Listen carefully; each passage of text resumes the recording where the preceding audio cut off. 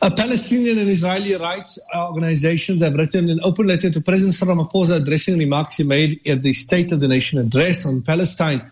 The organizations say a statement made by the president on the tension in Palestine and Israel is factually incorrect and politically unwise.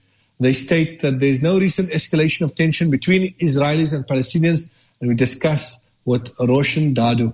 Good afternoon and welcome to the program. Good afternoon, and thank you for inviting us. Thank you for joining us. So what are your concerns about the comments made by the president in his SONA on the situation in Palestine? Well, we were actually very shocked that he would describe the situation as tensions between Palestinians and Israelis, that the parties should return to the peace process.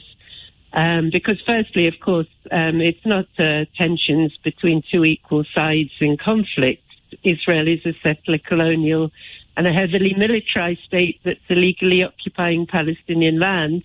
It's even, as we've seen over the number of Palestinians murdered by occupation forces just this year alone, that they are trying to ethnically cleanse the land of the Palestinian people and implementing a system of apartheid against Palestinian people as a tool of their settler colonialism. So we were very surprised that the president of post-apartheid South Africa should choose to make a statement that, to be honest, sounds more like it comes from the mouths of some of the more reactionary Western leaders than from a post-apartheid ANC government. Yes, certainly. Putting us into perspective, what has been going on recently?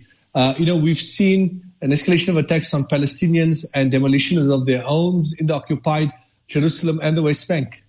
Yes, I mean, these punitive home demolitions have been described as a war crime by Human Rights Watch, which is not an international NGO that would use those terms lightly.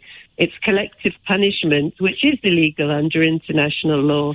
And there have been a number of demolitions and ongoing demolitions as a form of punishment, collective punishment against families of people the Israelis have decided they feel are targets. So that in itself is an example of a state that's committing war crimes. It's committing numerous violations of international law and of human rights law. So for the president to speak about it in terms of two equal sides in a conflict is really extraordinary.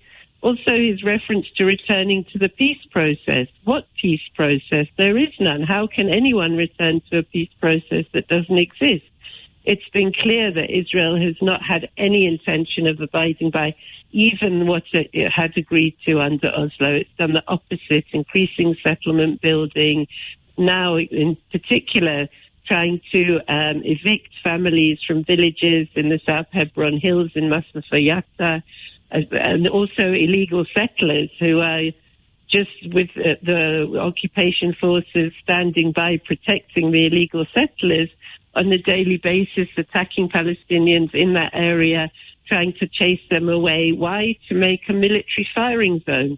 I mean, it's really escalated. It's the land grabs, the de facto annexation that puts paid to any notion of there being some kind of peace process on the table is clearly just being killed by the apartheid Israeli government, which is just concerned with its military occupation and increasing its annexation of land, and has no intention at the moment of stopping, of dismantling its own apartheid system and its illegal colonial occupation, which would really be the prerequisites, as it was here. We didn't go to a peace process with the apartheid states. We went to negotiations only at the time when it was possible to try to negotiate away the apartheid legislation. So why we would expect the Palestinians to do anything else is really an ANC government and our president, our state president, to expect the Palestinians to do anything less. He was involved in the negotiations here. He knows that we made the same demands on the international community to try to bring an end to apartheid, for the isolation of apartheid South Africa, So it's really quite disturbing that he should be making such a very weak, is to put too mild a term on it, such a very backwards-looking and irrelevant, not factually correct, as we say, at the beginning of the open letter we wrote to him, statement in his State of the Nation address. So what is your message to the president? Well, we think he should change his statement, that he should really follow what his Minister of Foreign Affairs has been saying now for quite a while, calling out Israel as an apartheid state, calling for the international community to take action against apartheid Israel, to reinstate the anti-apartheid mechanisms in the UN that were in place during our struggle against apartheid, and to make a stand to say that this is an apartheid state, that we have to take the same measures that the international community took against apartheid here to push the apartheid state of Israel into isolation, so that there can really be a movement towards ending apartheid and ending the colonial occupation of the indigenous Palestinian people's lands. Yes, certainly. We hope that the message will reach him and that he will reconsider, considering the history of South Africa and the role that we ought to be playing in this regard. Thank you very much for your time this afternoon, Roshan. Your time appreciated. Thank you very much. Thank you. Go well. Bye-bye. That was our guest, Roshan Dadu, chatting to us about the concern that has been raised about President Ramaphosa's remarks in his State of the Nation address. He spoke about the two on equal footing. And when you look at it, Israel is really an occupation, invasion, grabbing the land of Palestinians. So that's the context that needs to be kept in mind. May Allah Rabbul Izzah grant freedom and security to the Palestinians.